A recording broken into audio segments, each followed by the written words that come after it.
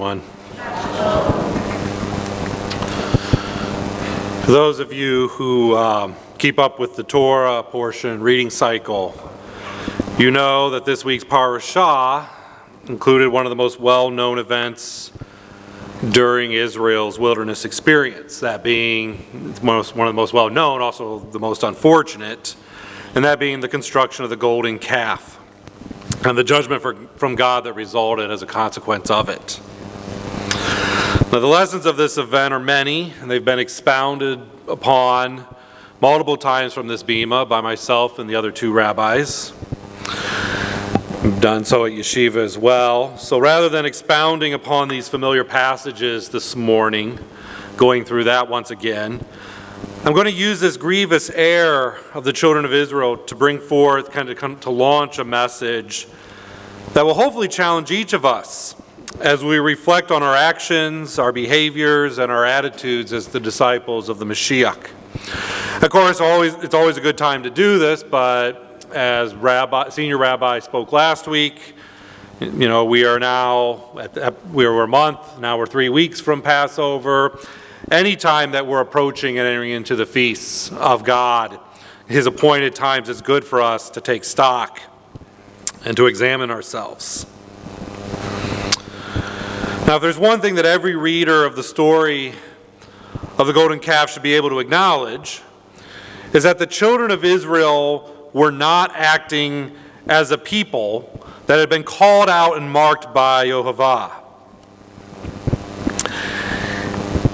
And if you take a look at the title of this morning's message and relate it to what the Israelites, the children of Israel, were doing that were at the base of Sinai when they had the calf constructed and they began to worship it, it's obvious they were not setting their affections on the above.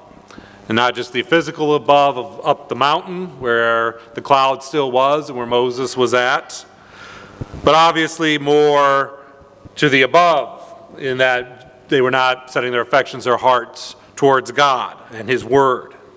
Instead, they were concerned with the temporal. They were concerned with the immediate. They were concerned with the flesh. They're out in the wilderness and they're like, well, we don't know what happened to Moses. I've taught before how when you read the verses in detail, the impression is that they probably thought Moses had died up on the mountain. And they were wondering, well, now who's to lead us? So they were worried very much about their physical well-being and where they were at that immediate time. Now, of course, from our vantage point in history, we're now 3,400 plus years removed from the golden calf. It's easy to see the failures of the Israelites and to even marvel at how easily they fell back into idolatry after being freed from Egypt. Despite being miraculously sustained through the wilderness, through the water from the rock, through the manna that was being provided at this time, having escaped Egypt the way they did and gone through the Yam Suf, the Red Sea. Also, only 40 days after having heard the voice of God speak from the cloud atop the mountain of where they resided. Despite all of those things, they still fell back into the old and familiar ways of Egypt. Once things have kind of quieted down, they become still. They were still being sustained by the manna and the water, but things had become quiet. They'd become still. They go back to their old ways. And it does make one pause and ask, how? How did that happen?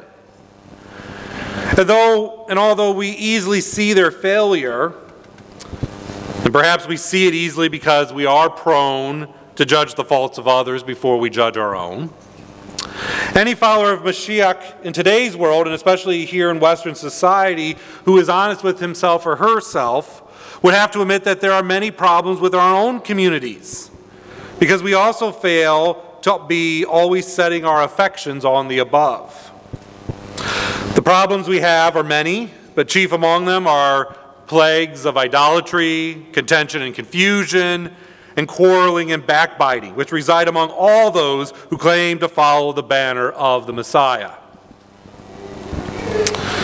While it's always good to examine and to learn from the errors of past generations, such as using the story of the golden calf and the children of Israel, We can't just look back, study it, figure out why it happened, and then, again, just judge them and say how foolish they were, or how could they have done that. What's more important is we read these stories that we consider the current state of the many communities within the body of the Mashiach. It's paramount that we make the effort to reflect and to correct the faults of our own time, the faults within ourselves and the faults we see within the body. To do this, it would be beneficial to establish, of course, a measuring rod. How is it we're to measure? How is it what is our plumb line to be, to see what does a straight community, what does a community standing on the Word of God and in alignment with the Spirit of God, what does that look like, and then compare it to ourselves so that we can see how we stack up. Are we slanted? Are we crooked? Perhaps we've even toppled over. So this morning, we'll be using as our measuring rod, as we do this self-examination, we're going to be using Colossians chapter 3. This will be our plumb line. Specifically, we want to see how it describes a healthy community of Yeshua's followers. Colossians 3, 1, 2, and 12 through 17 says the following. If then you were raised with the Messiah, seek those things which are above, where Messiah is, sitting at the right hand of God. Set your mind on things above, not on things of the earth. Therefore, as the elect of God, holy and beloved, put on tender mercies, kindness, humility, meekness, long-suffering, bearing with one another, and forgiving one another. If anyone has a complaint against another, even as the Messiah forgave you, you also must do. But above all these things, put on love, which is the bond of perfection. And let the peace of God rule in your hearts, to which also you were called in one body, and be thankful.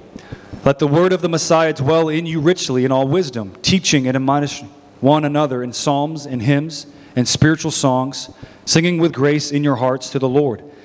And whatever you do in word or deed, do all in the name of the Lord Yeshua, giving thanks to God the Father through him. The first thing that Paul signifies in this passage is that those who have given themselves over to Yeshua, over to the Messiah, they are to seek those things that are above and not the things here on earth. Now you may be asking, because I just said we're going to use these verses to examine the community, our community, but more broadly, all the communities that follow the Mashiach. Why would I use as our plumb line this standard that starts off about focusing on the things above? Why use that for verses that teach us to focus on the things above when we're examining the communities of believers here on earth? After all, one could argue that placing emphasis on the community is looking at something temporal or earthbound. It's dealing with what's here in the present. After all, a community, even one of believers, such as we have here at Rosh Pinah, exists on the earth, which is physically absent from God who is above. As Paul states elsewhere in his writing, 2 Corinthians 5, 6 through 9. So we are always confident, knowing that while we are at home in the body, we are absent from the Lord. For we walk by faith and not by sight. We are confident, pleased rather, to be absent from the body and to be present with the Lord. Therefore we make it our aim, whether present or absent, to be well-pleasing to him. So although we as a community of disciples might prefer to be absent from the body and present with God who is in heaven, who is above, the reality is that in our current state, we are absent from God and present in the body in this earth. Therefore, the community of disciples in which we exist, although hopefully focused on the things above and looking forward to our full unification with God, we're here on earth. We're here in the flesh, so we have to deal with that. So what are we to make of this reality where the community in which we live and to which we look for strength and support is earthbound?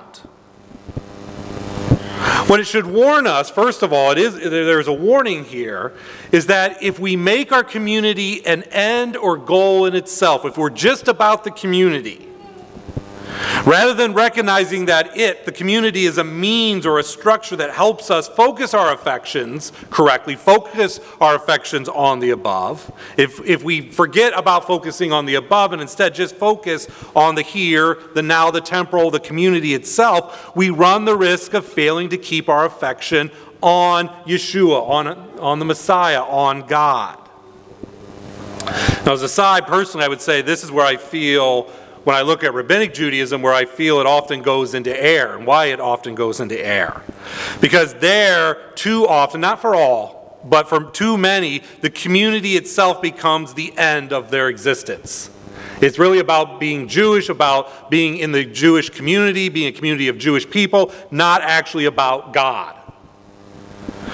Now, it's understandable that this has occurred to the Jewish people because of the persecution and the anti-Semitism they faced throughout the centuries and millennia. That type of persecution and hatred by the world is going to force you to kind of circle the wagons and focus inwardly just on the community. But it's also tragically wrong because too many have lost their vision of God by just focusing on the vision of the community and what defines the community. What are the traditions of the community? What are the teachings of the community? And I point to it where you see Rabbinic Judaism is led this way, how many Jews are actually even religious and focused on God. The reality is the majority, I'm not saying all, but the majority of Jews are secular. I'm just trying to think of Chuck Schumer represents the average Jew more than a Ben Shapiro does. Hopefully you know who both those individuals are. But that's the reality that's out there. They're still Jewish by all means. They keep the traditions. They keep the identity. But it's focused again about just being Jewish, not about the relationship with God or being the people that have been called out by God. Now, I pick on the Jews there, but I have to say many Christian communities and churches, I would argue, are in jeopardy of making the same error. For their central concern too often becomes about the community itself rather than the purpose for which that community is supposed to exist. And where we see Christian communities fall into this type of error, I think there's two common ways we see it, two common forms. First of all, we see that a community is centered or almost specifically around just one individual. It's the leader of that community that everyone is focused towards. People look to the leader to provide for them in all regards. They look to him to provide for their spiritual leadership and teaching, but also just their well-being, their happiness, all things. Now, in most extreme instances, we can look at a cult. Think of like David Koresh and the Branch Davidians back in the 90s. You see that, where it was just all where they were basically lifting him up as a Messiah-type figure. But it's also found in congregations or ministries that's built around the personality of the pastor or the leader of it. Now, I've always said you have to be wary of churches and ministries that take on its leader's name. And sadly, if you've been following the news over the last couple months in evangelical circles, you know of a ministry that's basically one of the what I thought was one of the best ministries out there in terms of evangelism and apologetics has completely been toppled, and that's Ravi Zacharias' ministry. He passed away last year, and unfortunately after his death it's now come out and they have done a full investigation that he was a sexual predator and he was abusing women and using the ministry's money. He was using his position of power, and most devastating, he was even telling the women that he was trying to have relationships with that they were his blessings, they were his gifts from God because of his ministry. I mean, he was using God's name in vain. And this has been very difficult for me because I have very few public heroes out there, and Ravi was one of them, and that's been toppled. But I didn't follow my own advice. I always said be leery of a ministry that puts the leader's name on it. There was the sign. He had put his name on the ministry. So we have to watch out for these charismatic leaders, these charismatic preachers who retain tight control on their parishioners or on the people who work in the ministry. There have been people in Ravi's ministry. Now, many were blindsided. They had no idea this was going on.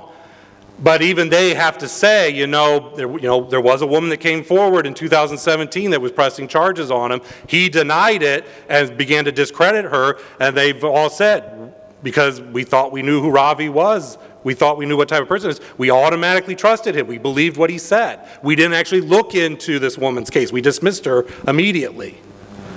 It's because they were focused on this charismatic leader. And he truly was not just the sheep in wolves' clothes, he was the shepherd in wolves' clothes, unfortunately. But because they saw him as who we all, that public image, they were able to be misled. We have to watch out for these communities that are centered on single individuals, because it becomes about the teachings of that man, the personality, the charisma of that man, the leadership, the success of that man, rather than upon things above. As Jeremiah 17:5-6 warns us.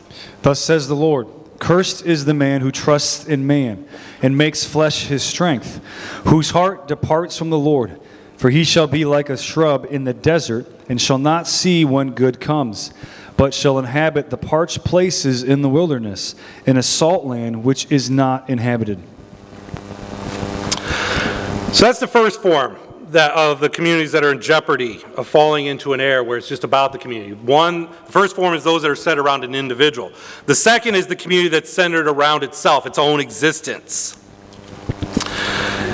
It's centered on the people in it are concerned most about just preserving the community, because that's where they get their sense of identity. That's where they get their sense of belonging. These communities are typically strong in traditions. They're very reluctant to change. They're unwelcoming to outsiders that they see as being different from themselves. Again, because it's just about the identity of that's my group.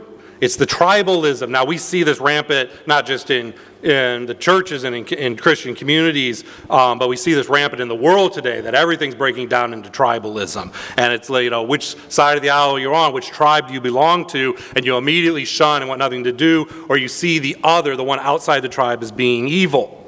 But we see this even in Christian communities. I remember when I used, it's going back, I guess over 15 years, or getting close to 20 years, when I lived in Columbus, where the church I was attending at that time. Multiple occasions, I remember being disturbed both times by it, where there was talk of it merging with another church. And because they were both older populations, their populations were decreasing, and there was financial and other logistic reasons that made sense that why don't we combine these two churches into one. The church I was attending would become the home facility, though. And the people were very reluctant to welcome this other community of believers to join them and see full members. They said, well, they can't be full members. They have to go through a catechism. They are a year of classes, and we need to feel each member out before we can accept them as a full member. And these were people of the same denomination. And it wasn't like they were independent freestanding churches. They were actually two churches of the same denomination, and they were acting this way. Likewise, there was another opportunity where the church I was attending, which was located in an older neighborhood of Columbus, that was getting run down, and there was no room to expand if the church ever did expand. And they had an opportunity to get new land in a place that was farther out, to allow them to expand and grow and everything, maybe bring in new people, and the community just, they couldn't, the pastor brought it forward as an opportunity, and the community couldn't accept it. They closed down. They're like, no, this is where we're at. This is who we are. We're here. We don't belong 4 miles down the road elsewhere. They were just more about the community itself, who the people were that grew up in that community, who lived in that community, and they weren't, I saw it where they were not focused on the things above, focused on God, and how do we create a community that is focused on God. Isaiah 29:13 provides a warning against such things. Therefore the Lord said, inasmuch as these people draw near with their mouths and honor me with their lips, but have removed their hearts far from me, and their fear toward me is taught by the commandment of men. Now, if these are the risks to our community, How do we avoid them? How do we live in a community that exists to strengthen each other and help provide endurance in our daily walk with God while remaining focused on things above rather than the community itself? Because there is a responsibility to the community. By no means am I suggesting there's not. There's an importance in a community of believers. But how do we stay focused on what is above? Well, in the passage we are using from Colossians, here in chapter 3, Paul instructs us through 6 commands, essentially, of how we are to act within a Yeshua-centered community. They are: 1, put on a heart of compassion, kindness, humility, gentleness, and patience. 2, forgive each other. 3, put on love. 4, let the peace of Christ rule in your hearts and be thankful. 5, let the word of Christ dwell within you. And 6, do everything in the name of Yeshua. Now we're going to go through each of these commands or these instructions. And as we do, I want each of you to ask yourself, how well do I as an individual live up to this standard in our community here at Rosh Pinah? And even though my concern this morning is more broadly with the communities, I believe it's important that we examine what each of us does individually. Because it is too easy to focus on the perceived failings of others in the community at large while ignoring the log in our own eye. This is not the time for such judgments to think, well, so-and-so does this or this group does that. They're really falling down there on me. I needed something at some point and they really failed me. Shouldn't be your focus. Focus inwardly today and think about, where have you failed? Heed the words of Yeshua in Matthew 7, 3-5. And why do you look at the speck in your brother's eye, but do not consider the plank in your own eye? Or how can you say to your brother, let me remove the speck from your eye, and look, a plank is in your own eye? Hypocrite, first remove the plank from your own eye, and then you will see clearly to remove the speck from your brother's eye. All right, so the first instruction that Paul gave here was put on a heart of compassion, kindness, humility, gentleness, and patience. Now, before we reflect on this command or this instruction, let me first explain a phrase in this verse. Now, more modern translations like the NASB, which I just used, or I think we're reading from the New King James this morning, says put on a heart. But in older translations, so if you're by chance following like the KJV, the King James, it'll say put on bowels of compassion and kindness and so on. So what's correct, heart or bowels? Well, when you look in the Greek, the more literal translation of the verse would be bowels, not heart. But what does that mean? Well, what does it mean to put on the bowels of compassion and kindness and humility, gentleness, and patience? Well, the bowels are referring, in the Greek mind, would be referring to the inner organs of your body, which include the intestines and the stomach, but also includes the heart and the kidneys. And this term is used by Paul because in the ancient mind 2,000 years ago, it was believed that a person's most tender and their most affectionate feelings originated from these inner organs. And we've talked about this before, that the kidneys, the Yetzer Hara and the Yetzer Tov, the good and evil inclination was understood in Jewish thought back then to be tied to the left and right kidney. And that when it talks about like the thoughts or the emotions of your heart, they really didn't think of the beating heart like we do. They certainly didn't think of the mind like we do. Instead, they thought of the intestines, the stomach, and so on, being the locuses of the origin of those feelings and thoughts. So therefore, what Paul is telling the believers at Colossae is to put on the bowels. This automatically, even before he listed compassion and kindness and humility, gentleness, in their mind, it automatically would have taken them to those types of things, because that's what they associated with the kidneys and the bowels and so on. Now, in here, Paul exhorts believers to embrace these tender, and more importantly, they're tender, they're the soft, they're nice, they're emotional, yes, but more importantly, they're self-deflating attributes. We are to show mercy and kindness to each other, meaning we're to be compassionate to one another. And showing compassion is not always easy. Showing compassion is not just not being cruel. It's not, laughing at someone else or delighting in the misfortunes or the awkwardness of someone else. That's not compassion. It requires that we take an interest in each other's lives. One cannot remain disinterested or apathetic, detached, and show compassion. You have to get involved in the other person's life. Take the English word compassion. The Latin root means to suffer with. If you're to be compassionate, you have to suffer with that individual. You try to understand where that person is and join them in their suffering. That means that although an event in someone else's life might seem trivial to you, or maybe you're just like someone that's like, that person's always depressed, and to be around them, they bring me down. I don't want to be brought down. That's not showing compassion if that prevents you from engaging with that other person. If you don't overcome your own desires, your desire to be just comforted and not worry about the burdens of other people, if you don't suppress these natural inclinations that our flesh has, you're not going to be showing compassion for them, and you're not putting on this heart, or the bowels of compassion here. Now, Paul speaks about humbleness of mind, which is to say, having a humble opinion about yourself. And certainly, having a humble opinion about yourself is the best way to avoid disinterest in others, so that you can show compassion. Don't think that, my problems are so much greater. Maybe they really are, but still show compassion toward the other person and listen and hear what they have to say. It also may say, my time's too valuable to be bothered by such things. Well, again, humble your mind, humble yourself so that you will take the time to give to others. Humbleness of mind, however, does not mean that you have a negative or weak view of yourself, though, either.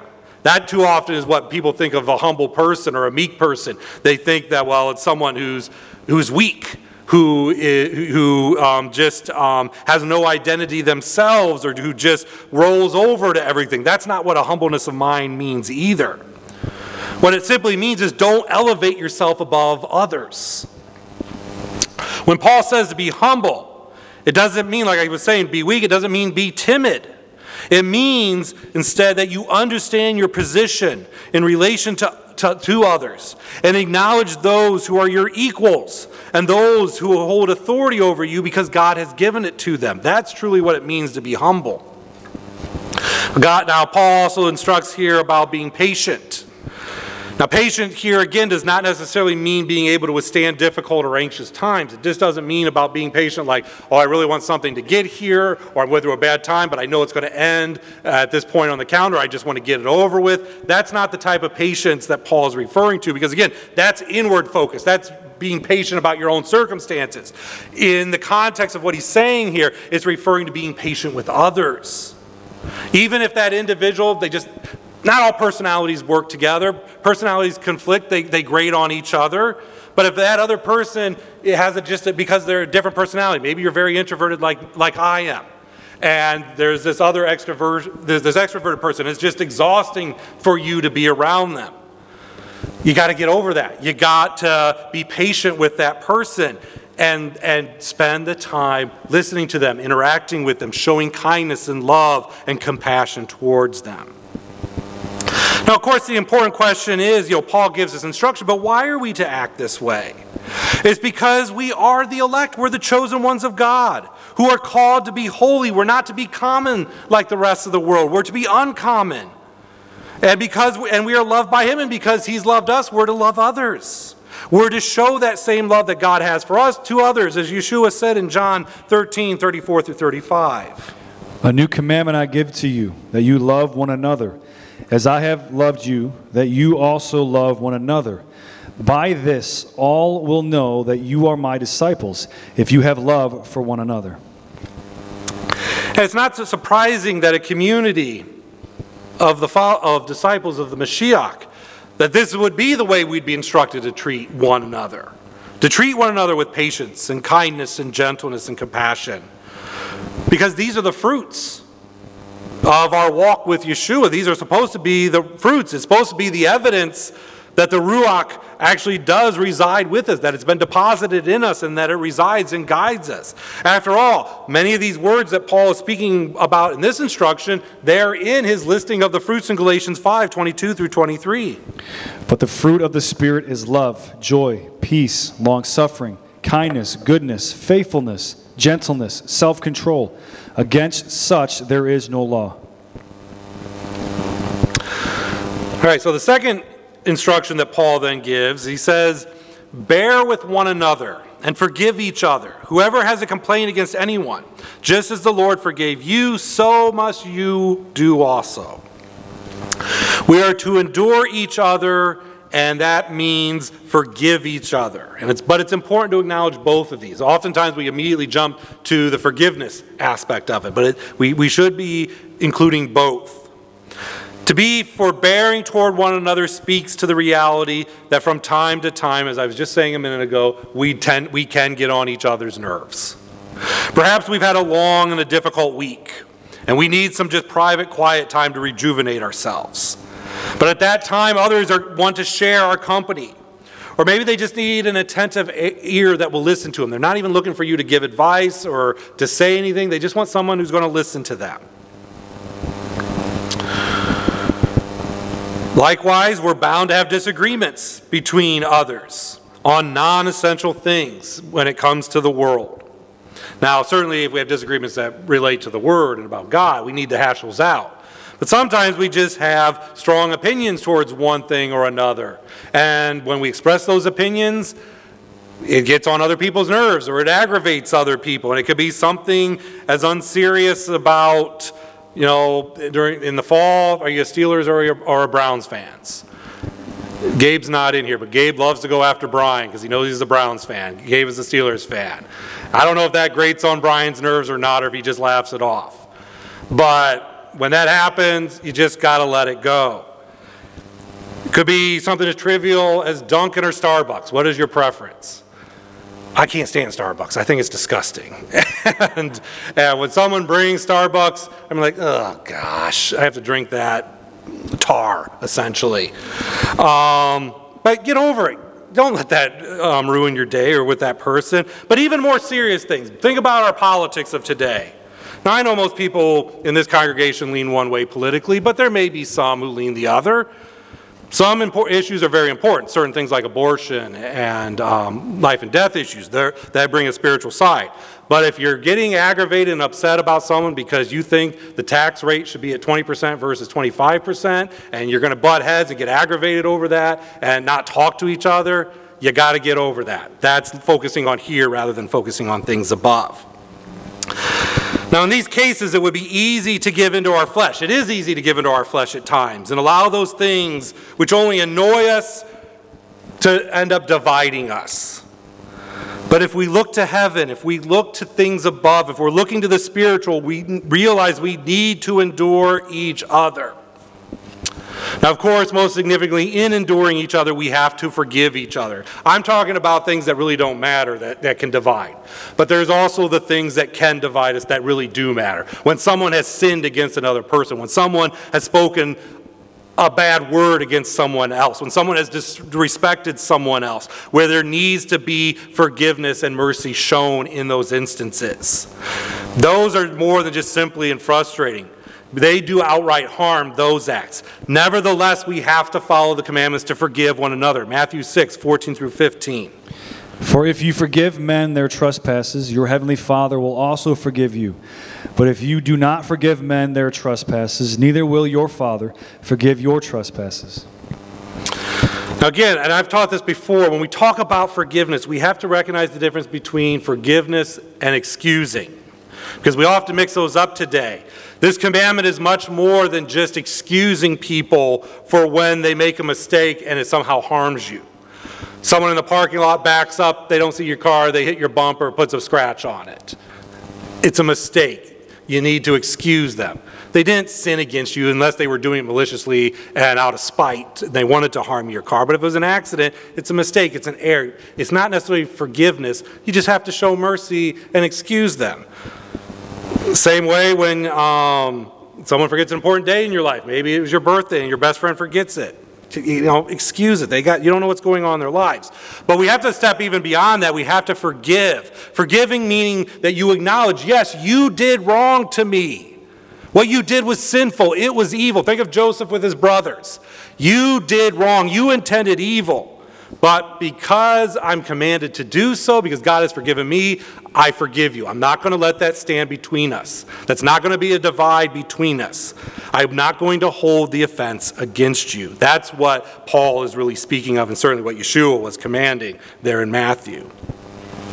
Third instruction by Paul, in addition to all these things, put on love, which is the perfect bond of unity. Love here, of course, is the Greek word agape, which is the self-sacrificing love. It is an action, and I emphasize it's an action. It's not just a feeling. It's not an emotion. It's not an attitude towards others. That too often is how love is taught in today's world. Love is an action. It's an action which is taken by a person in which she or he consciously decides to sacrifice what's important to them to benefit someone else. And of course, this is the type of love that we're expected to do. Yeshua said, when the judgment time comes, this is what you're going to be judged on. Matthew 25, 34 through 40 says, Then the king will say to those on his right hand, Come, you blessed of my Father, and inherit the kingdom prepared for you from the foundation of the world. For I was hungry, and you gave me food. I was thirsty, and you gave me drink. I was a stranger, and you took me in. I was naked, and you clothed me. I was sick, and you visited me. I was in prison, and you came to me. Then the righteous will answer him, saying, Lord, when did we see you hungry and feed you, or thirsty and give you drink? When did we see you a stranger and take you in, or naked and clothe you? Or when did we see you sick or in prison and come to you? And the king will answer and say to them, Assuredly I say to you, inasmuch as you did it to one of the least of these my brethren, you did it to me. This is a love that requires us to give both of our time and our belongings. And depending on your station in life, oftentimes the time can be the more difficult thing to give rather than the belongings. Those who are middle class or above, those who are well off, it doesn't take much effort to see someone who's struggling and maybe $100 can help them out, so you give them $100 to pay off a bill that they need, their electric bill for the month or something that they need to get over. That's not that big of a deal. You should do it, but if the Lord places it on your heart. But oftentimes it's the time that's difficult for us to sacrifice. When we're asked to help someone, maybe someone's moving or they have some project at their home that they need help with. It could be visiting a sick congregant, a fellow in the hospital or at their home. Or simply, as I've already mentioned before, just taking time out of your day to lend an affectionate ear, a loving ear, to give support, maybe to volunteer your time as well and somehow helping the synagogue with work that needs done here. Or even outside of Rosh Pinah's doors, going to a shelter or some other thing where it's going to take time from you. Time, in many ways, I think we view as our most valuable asset that belongs to us, because to give up my time to benefit someone else means I can't be focusing that time on achieving my goals in that moment, or achieving, working towards my success or my own betterment, or even, just focusing on my family and their betterment and well-being. Sacrificing time often means I got to put that aside for a moment because I see someone else in the community who really does need that time at this point. Now, of course, time and belongings is what we should be thinking about of how we can show love towards one another. But it does elevate even higher. The ultimate expression of agape love is the giving of our very lives for one another, as is expressed in Romans 5, 6 through 8. For when we were still without strength, in due time the Messiah died for the ungodly. For scarcely for a righteous man will one die, yet perhaps for a good man someone will even dare to die. But God demonstrated his love toward us in that while we were still sinners, the Messiah died for us. Now, in this instruction by Paul, like I say, put things, he says, put on love. Put on the self-sacrificing love. But he calls the love the perfect bond of unity. Agape love is the expression, really, of all the other attributes that we've already covered that Paul has been listing. Agape is the tender and forgiving heart.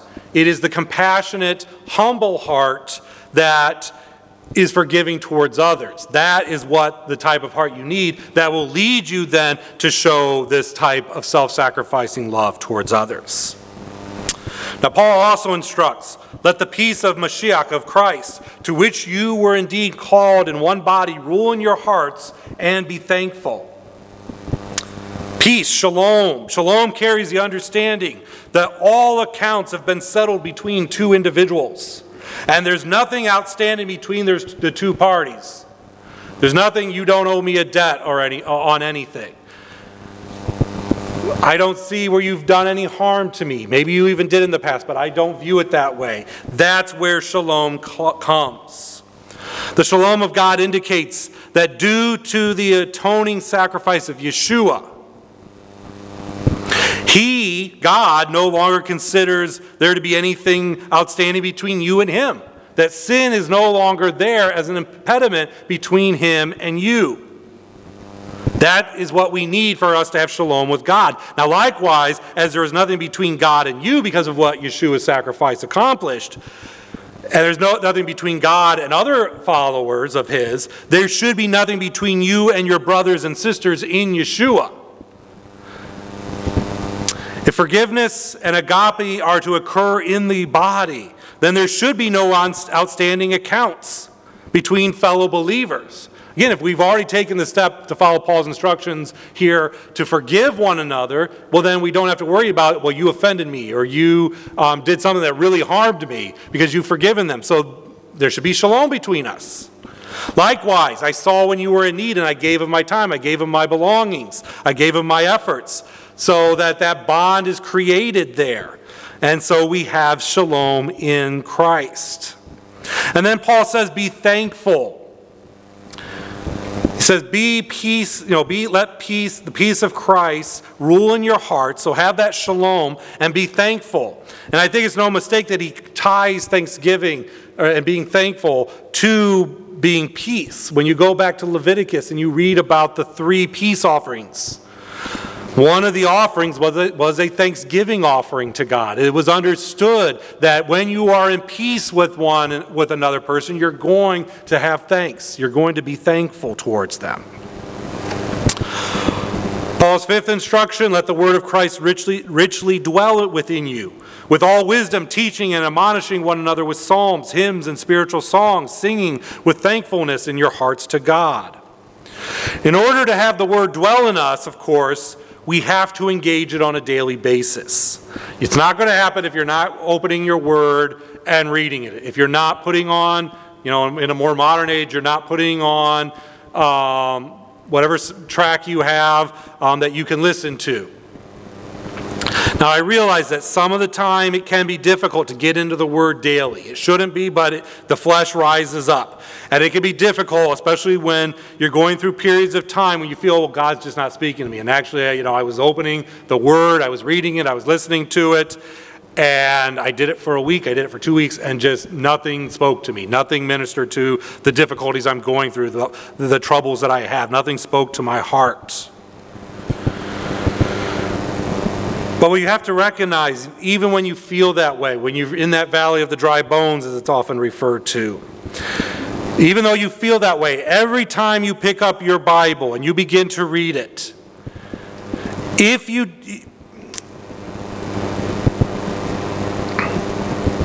even if you don't think God's speaking to you, He is.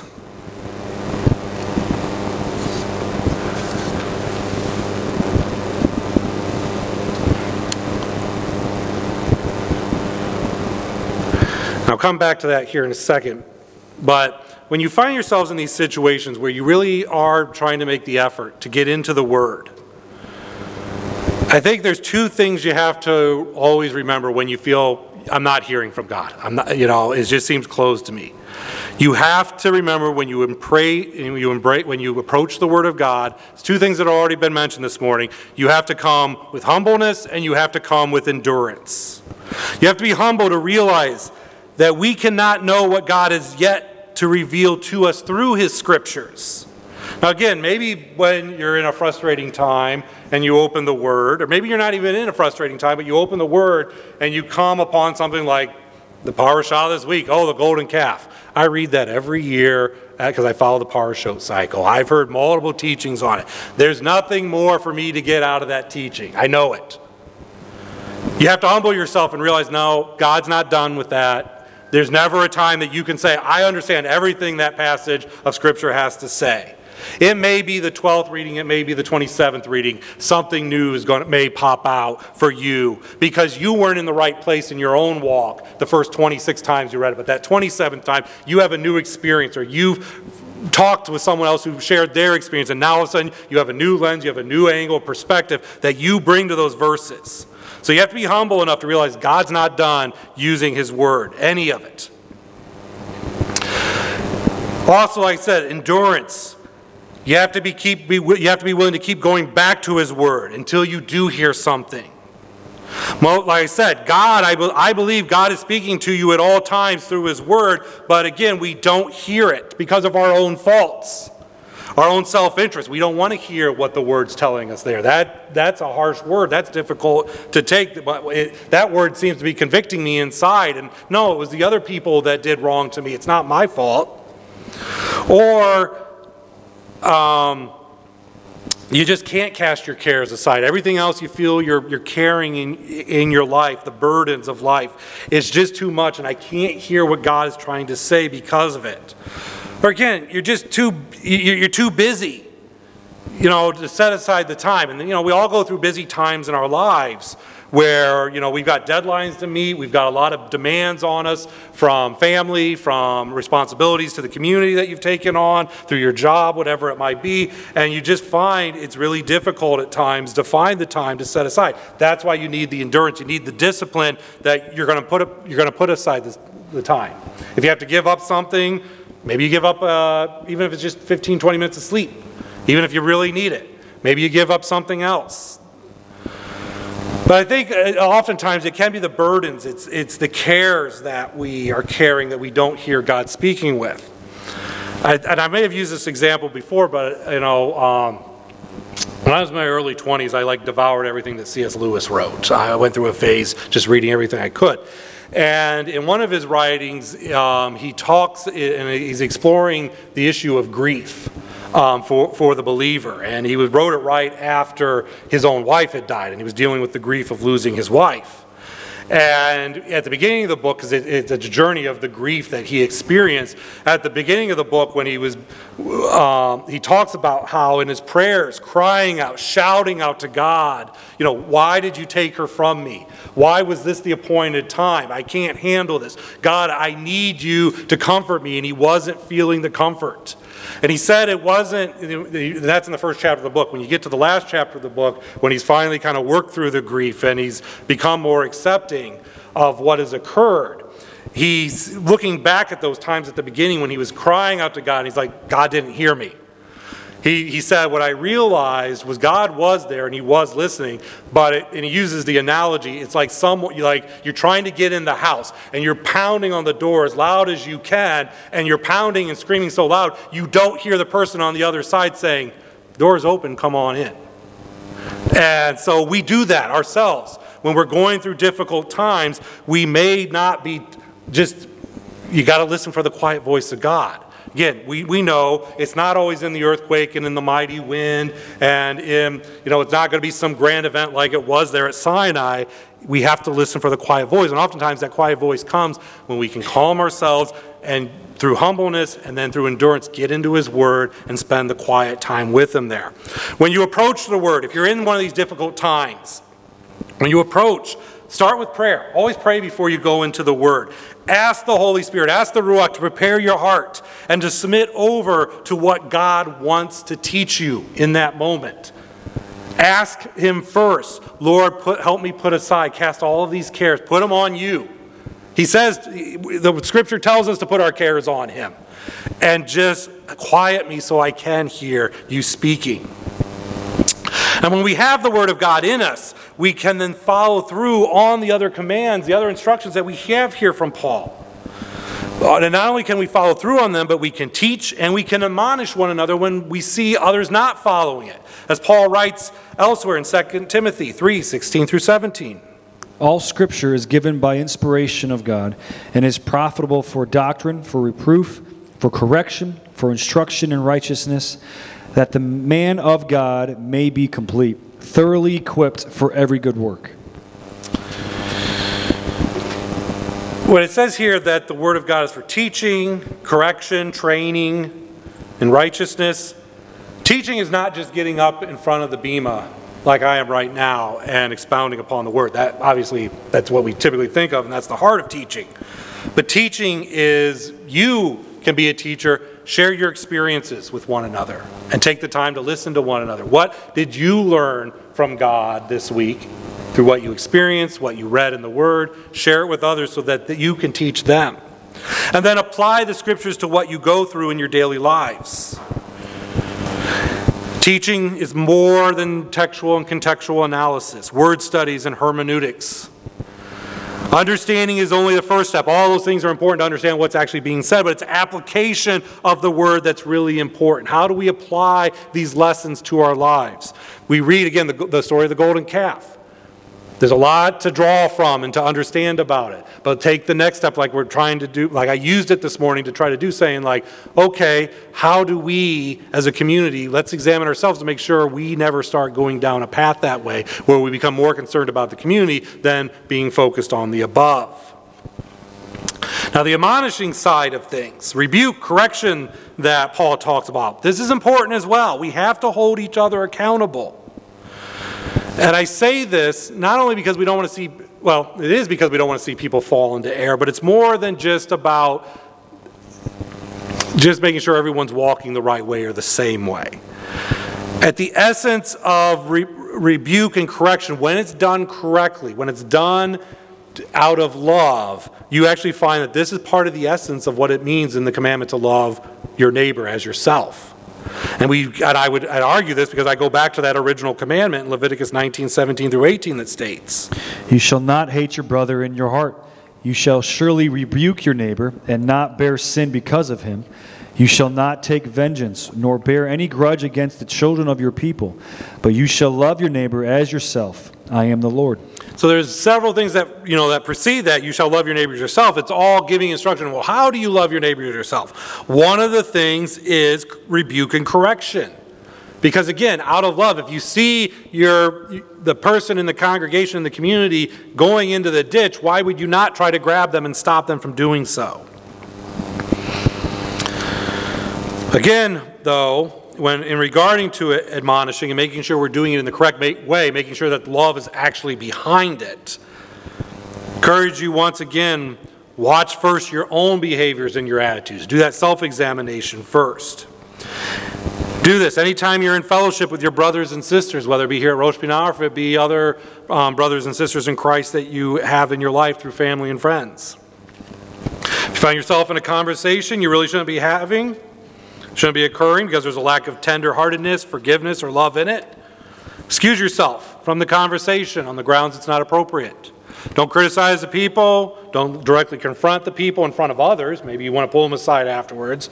But just let your actions admonish him. Admonishment and correction often is done a lot more not in your words but in what you actually do. Now finally, we have the instruction from Paul, whatever you do in word and deed, do everything in the name of the Lord Jesus, giving thanks through him to God the Father. Now, if we followed this instruction more than any of the others, I believe it would likely change our behaviors more than anything else we could do. If we were to do everything in our lives in the name of Yeshua, how much idleness and sin would we eliminate from our lives? If we did this, if we followed this, and for the people in Yeshiva, I'm going to connect to the teaching this week. If you followed this, in everything you do in word and deed, you did it in the name of Jesus, you would be worshiping at all times. Your entire life would be a life of worship. We spoke about worship at Yeshiva and about what it truly is. That while praise is an important aspect of worship, if that's your understanding of worship, you don't fully understand what it is. Worship is acknowledging the worth of God. And it can be done in any action you do that acknowledges the worth of God. And we looked at, we looked at the Hebrew word for worship. We looked at some of the Greek words that are used for worship. And you see in those words, the literal meanings of those words, the acknowledging the worth of God, especially in comparison to you. The Hebrew word, when you translate it literally for worship, it means to fall on your face, to bow down. And in the more extreme, to actually fall on your face. When you read worship in the Greek, the most common word used, it would literally translate as kiss the hand. And you think of, if you've ever watched a movie of like ancient or medieval times when someone comes before the king or like a priest or someone, they fall and they'll kiss the rings, they'll kiss the hand of the person. That's the idea of worship. But as I said, it's even more extreme that if you actually break the Greek word apart, it's not just kiss the hand, it actually is the lick of the dog. So when you read, like when it says in Matthew that the Magi wanted to know where the child was born so they could go worship him, or when Hasatan tempts Yeshua to say, worship me, that Greek word literally translates as be like a dog and lick the master's hand. That's what worship really means. And so in all essences, it's falling on your face. It is kissing the hand. It is acknowledging the worth of God, the value of God. And if we would follow this, again, in every word and deed we did in the name of Lord Jesus, then we would get a lot more serious about what we're actually doing and also what we're not doing. Think about it. If you stop to think about every action you take today, every word you speak, and you ask yourself, how is this being done in the name of Yeshua? I imagine we would become people that we wouldn't even recognize ourselves anymore. For if we were to do and speak everything in the name of Yeshua, and we went about our normal lives, how often would we be in violation of Exodus 27? You shall not take the name of the Lord your God in vain, for the Lord will not hold him guiltless who takes his name in vain. The reality is every time we fail to live up to God's commandments and his expectations, we do use his name in vain. For we are supposed to be his ambassadors, members of a royal priesthood that serve as mediators between his holiness and the baseness of the world. Therefore, every time we allow ourselves to be common, to act in the flesh, to sin against God, we attach evil to his name in the eyes of those who don't know him, because we are here to represent him. I mentioned about the fall of Ravi Zacharias. He has done great harm to his ministry and all the thousands of messages and sermons that he preached throughout his life because of this one sin that he wasn't able to remove from his life.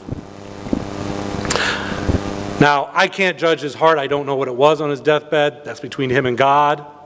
But the great harm has been done in the world. And unfortunately, Ravi knew this. He knew this would happen if it ever came out. The reports say that the women said that when he was pressuring them, that he told them, if you tell the public what we're doing, if you reveal this, millions of people who have come to salvation because of my preaching may be lost, and it'll be on you. So you see, obviously he was not acting, he was not heeding this instruction of in everything you do, do it in the name of the Lord Jesus. In fact, he was actually doing evil in the name of the Lord Jesus in this instance. Now this is the burden of living our lives for Yeshua. And when you think about it, that's the burden every follower, every person who says they follow Yeshua holds. And when our Christian brothers sit there and criticize us Messianic Jews, saying, well, you're placing all these extra burdens on yourself. You're placing burdens that Christ has removed by following kosher, or, keeping the feasts and not working on the Sabbath, or whatever it is. Those aren't burdens. How can that be considered a burden, giving up pork and shellfish? Not doing what you want to do on the Sabbath, but instead setting it aside for God. Not partaking in the numerous actions forbidden by God. That's not a burden. What's a burden? Everything I do should be done in the name of Jesus.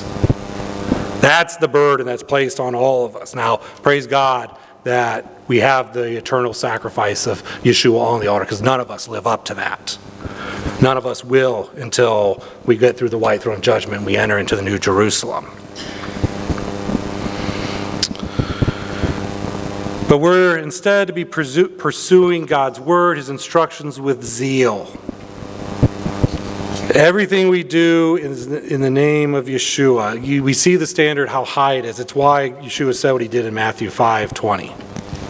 For I say to you that unless your righteousness exceeds the righteousness of the scribes and the Pharisees, you will by no means enter the kingdom of heaven. Now, the instructions by Paul to the community here at Colossae are, on one hand, they're readily acknowledged by all who would call themselves Messianic or who would call themselves Christian. These are the standards we should be held up to. All of them, at least, will pay lip service to them. They are fundamental aspects of our faith and how we should live it out. After all, how could a disciple of the Mashiach argue against exhortations to have a tender heart, to forgive others, to love others by putting them above ourselves, to have peace in our hearts and to give thanks to God, to carry the word in our hearts and to always have Yeshua at the forefront of our lives? As disciples of the Mashiach, we know these things to be true, for the scriptures, both the Tanakh and the New Testament, proclaim these actions, behaviors throughout them. However, when we stop to consider these instructions and we take them seriously, and that we seek to live them out in our individual lives and in our community, we realize that despite their commonness, meaning their commonness of how well they're known, they are not common at all. And what I mean by this is that although these words are often spoken on the lips of those who profess to be followers of Christ, and they're commonly agreed upon, they're not common in the actions that we see. It is not what the flesh is naturally inclined towards. And I would venture to guess that if we were to look at these uncommon demands upon our common bodies, we would quickly realize how short we fall of carrying out any of them on a regular basis without great pain and effort on our parts. So if we fail so miserably, why do we still have hope for ourselves or for our community? We can have hope because of two statements that Yeshua spoke to us. First, we know that God understands that what is expected of us is not possible for us to maintain by our own merits in our current state. But what we cannot achieve, he has provided. Matthew 19:25-26 says, When his disciples heard it, they were greatly astonished, saying, Who then can be saved? But Yeshua looked at them and said to them, With men this is impossible, but with God all things are possible. Secondly, since salvation and living a life that is in response to such salvation is possible for God, we should take much comfort that he has also given us a great gift, in that although we currently are not present with our bodies, that we are present with our bodies and we're not with the Lord, he has not left us to rely only upon our flawed and meager efforts in the flesh. Rather, he has sent one that strengthens us in our walk, and is an advocate for us living a righteous life. John 14:15-18 states, If you love me, keep my commandments, and I will pray the Father, and he will give you another helper, that he may abide with you forever, the Spirit of truth, whom the world cannot receive, because it neither sees him nor knows him. But you know him, for he dwells with you and will be in you. I will not leave you orphans. I will come to you. And so it is by the grace of God and by the aid of his Holy Spirit that we are able to set our affections on the above, on the uncommon, on the holy. That is Christ, that is God. And we need remember this as we consider these instructions by Paul. And as like I said, we're in a period of reflection. We're getting ready for the Pesach. We're getting ready to celebrate the Passover and what Yeshua accomplished at the ultimate Passover. As we're taking stock, keep these things in mind. Remember the instructions of Paul that we are to carry out as individuals and as a community so that we can be strengthened by them. But again, remember we have the grace of God when he fails, and we have the aid of his Spirit so that we won't fail as much as we go forward. Amen. It is our duty to praise the Master of all, to ascribe greatness to the author of creation, for he made us unlike the nations of the lands, and has not placed us like the families of the earth. He has not made our portion like theirs, and our lot like all their multitudes. And we bend the knee and bow and acknowledge our thanks before the King over kings, the Holy One, blessed be he. He stretches out heaven and establishes earth's foundation. The seat of his glory is in the heavens above, and the presence of his power is in the most exalted heights. He is our God, there is none other. True is our King, there is nothing beside him. As it is written in his Torah, and you shall know this day and take to your heart that the Lord, he is God, in the heavens above and on the earth below. There is none other. Amen.